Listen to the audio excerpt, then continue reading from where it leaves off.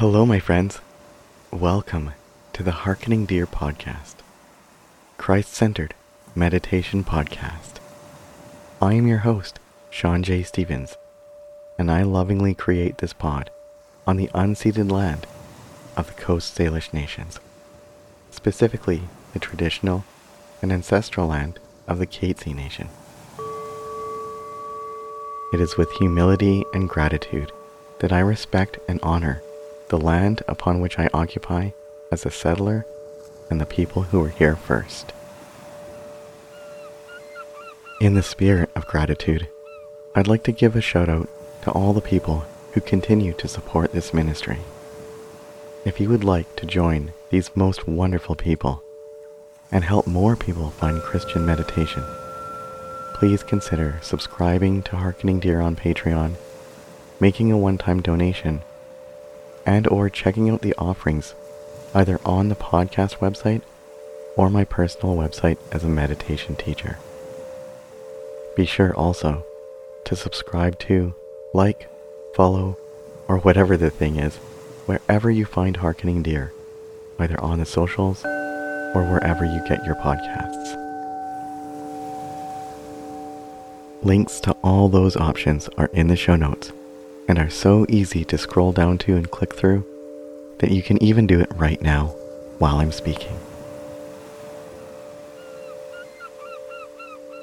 Well, my friends, we've just come off our first ever series that made no mention of or quote from the Bible. I'd like to reiterate that I believe quite firmly that just because something isn't Bible-centric doesn't mean it can't be Christ-centered, if that makes sense. Hopefully there weren't too many double and triple negatives in that sentence. Anyway, what I'm trying to say is that sometimes I think we put the Bible on such a pedestal that we can forget that it's not the only way through which we can commune with God. In fact, I don't necessarily think it even has to be the predominant way in which we commune with God. Having said all that, before I say something unforgivably heretical, I'd like to tell you about what I have planned for the rest of the summer. Simply put, I'm swinging hard the other way for the next few weeks. Today's meditation is a visualization exercise in which we immerse ourselves into a Bible passage. And for the few weeks after that, we'll be praying about a few specific topics. And those prayer meditations are just going to be saturated with Bible passages and references to make up for lost time. So, to give a little more context to today's meditation, today we're going to be imagining we're on a fishing boat with some of the disciples after Yeshua was killed. It's worth noting that I didn't look up the passage which inspired this meditation before I wrote it, and it's based solely upon my fallible memory of the passage and some creative and poetic licensing. I didn't reread it, I didn't look it up, I just kind of wrote as it came to me.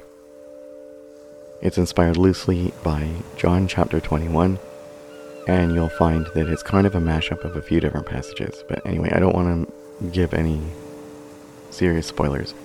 So, yeah, like I said, I kind of just wrote it out of, like, from where I'm at right now. I kind of started writing it out of a place of grief and out of loss. The church that my family has been attending for the last 5 years, that really feels like a church family. Like, it really feels like family to us. It's closing down, and this meditation, I wrote it to be like the last meditation I give to the congregation. Yeah, I kind of just wrote it as it came to me. I didn't, as I said, I didn't look it up. I didn't research anything about it. It's based partially on my fallible memory of the text and partially just on what was coming to me. It's really, more than anything, was written out of just what was coming to me at the moment, how I was feeling, and where I feel the Spirit was leading me. So, yeah. You can feel free to think of this meditation as kind of like an episode of The Chosen, only perhaps the teensiest bit more heretical. LOL. Anyway, the point of the meditation is not to make sure it's 100% historically accurate or even necessarily 100% theologically accurate. The point of this meditation is to simply draw us closer to the divine through storytelling and role-playing. And like I said, you will find it is not 100% textually accurate. So this meditation is an Ignatian exercise. And Ignatian exercises, such as this meditation, is a method that uses visualization and the imagination of the practitioner. It is based on the style of contemplative prayer that Saint Ignatius of Loyola used in his spiritual practices. Saint Ignatius lived in Spain in the 16th century and founded the Jesuit order of priests. He believed that our imagination can help us enter into the events of Yeshua's life and draw us deeper in connection with the Spirit.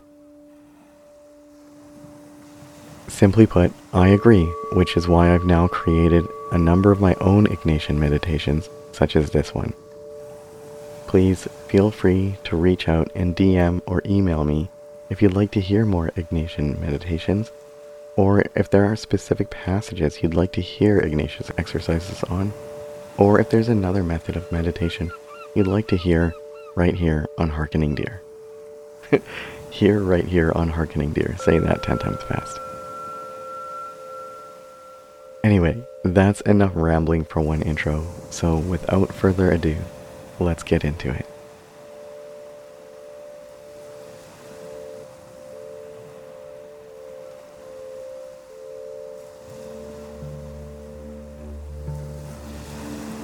Hello, my friends. To begin this meditation, I invite you to be still. To do so, I simply mean to close your eyes, quiet your mind, relax your body, and take a few deep breaths. Adopt an attitude of gratitude and of non-judgment, and embrace a heart and mindset of peace and loving kindness.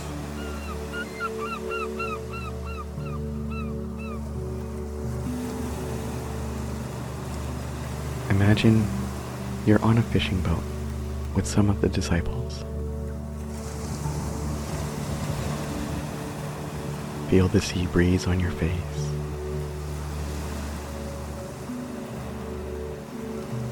Smell the salty sea air.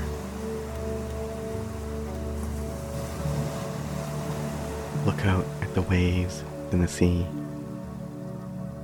and see the beach you are slowly headed towards off in the distance. Hear the calls of the seabirds and hear the waves gently lapping against the ship.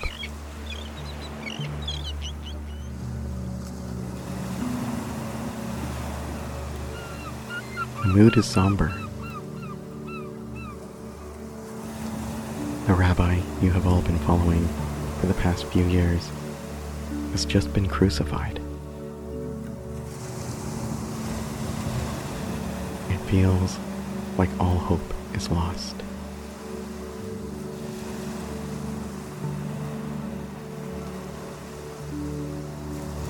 These particular disciples, they have returned to their fishing boats simply because it was the only life they knew before they began their apprenticeship with Yeshua.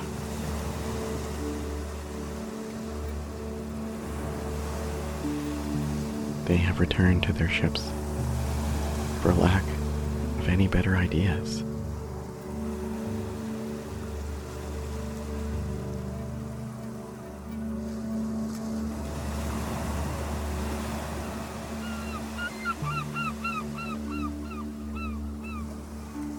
As you head back toward the shore, getting closer now, you feel as though there's a slight change in mood. almost like a changing in the wind.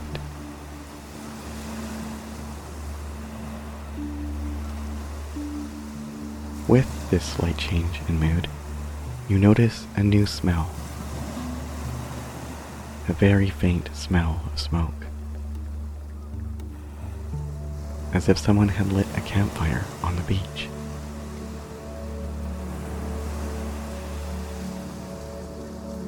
You join the other disciples in looking along the shore on the starboard side. And sure enough, there is a man sitting on a piece of driftwood on the beach with a fire burning in front of him.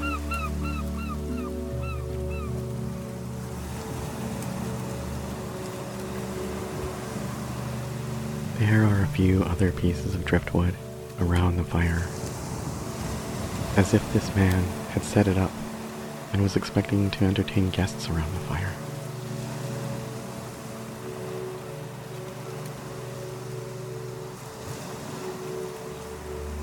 Peter inexplicably shouts, "It's him!" And with a bewildered look in his eyes, he runs to the starboard side of the ship, dives into the ocean, and begins to swim like a madman toward the shore.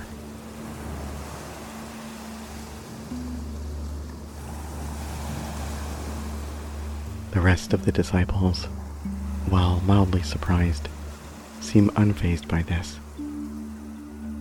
Peter has been acting a little strange ever since Yeshua was arrested.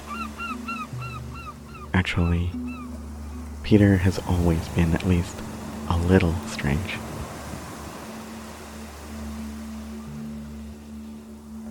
At any rate, somebody has to dock the boat properly, so you and the rest of the disciples do the right thing and dock the boat.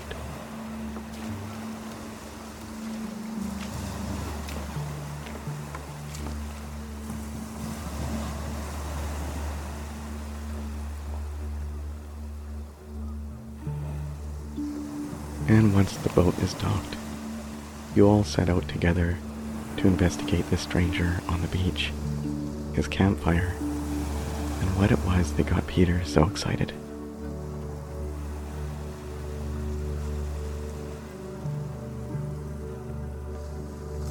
As you walk along the sandy shore, feeling the sand beneath your feet, getting closer to Peter and the stranger, you can hear that they are laughing together.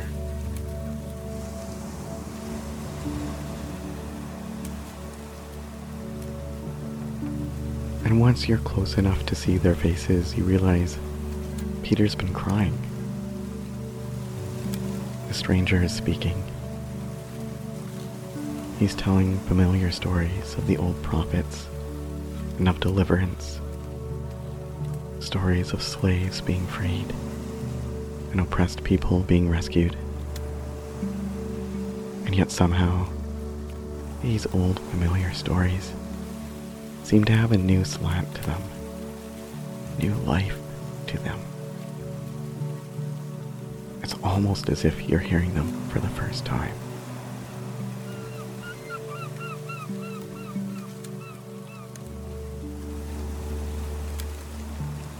You and the others, as if by intuition or habit, all sit around the campfire to listen to the stranger speak.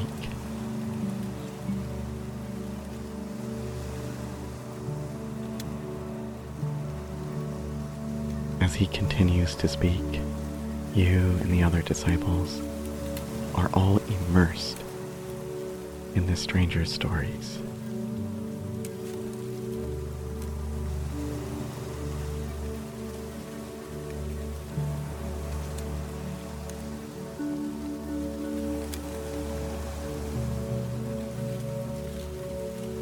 As he continues to speak, something else, something other than the stories, begins to seem familiar about this beach stranger.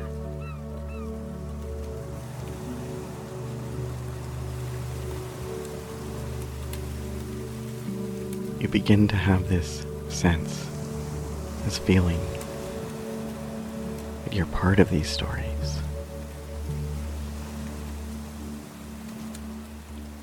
that this stranger is part of the stories,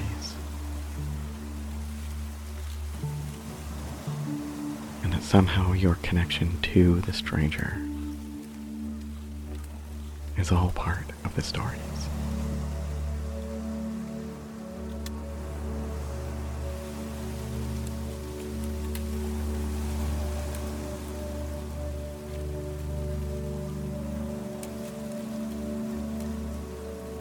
And then, all of a sudden, it clicks.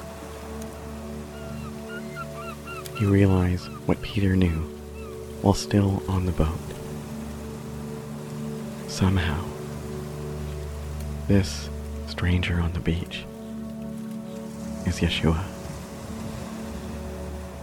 your Messiah, your Savior.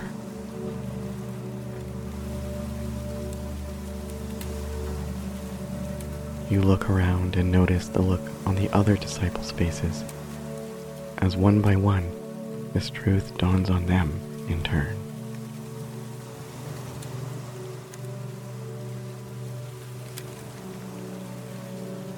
You see the features of his face. You recognize it as him.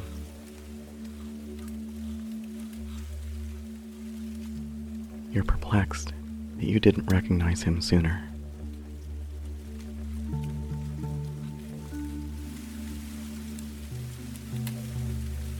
And as this truth settles in, that this stranger is Yeshua, it begins to make sense. It all makes sense now. Sort of.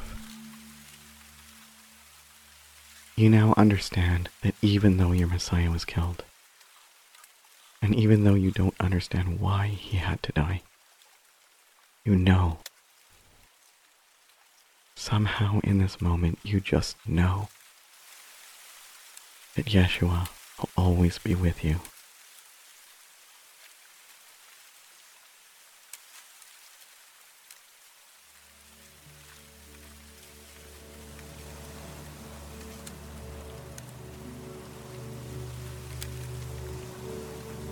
Somehow, there is only this moment. This moment is all there is. Somehow there will only ever be this moment.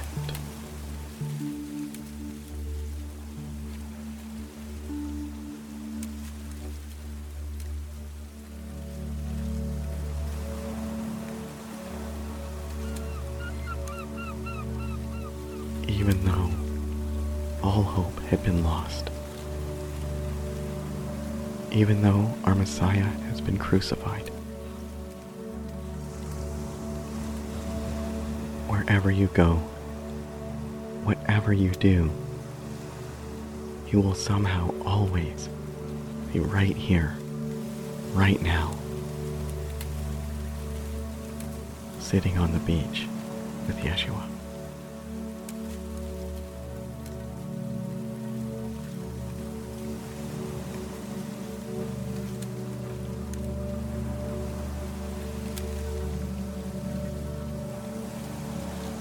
Even though our Messiah has been crucified, wherever you go, whatever you do, you will somehow always be right here, right now, sitting on the beach with Yeshua.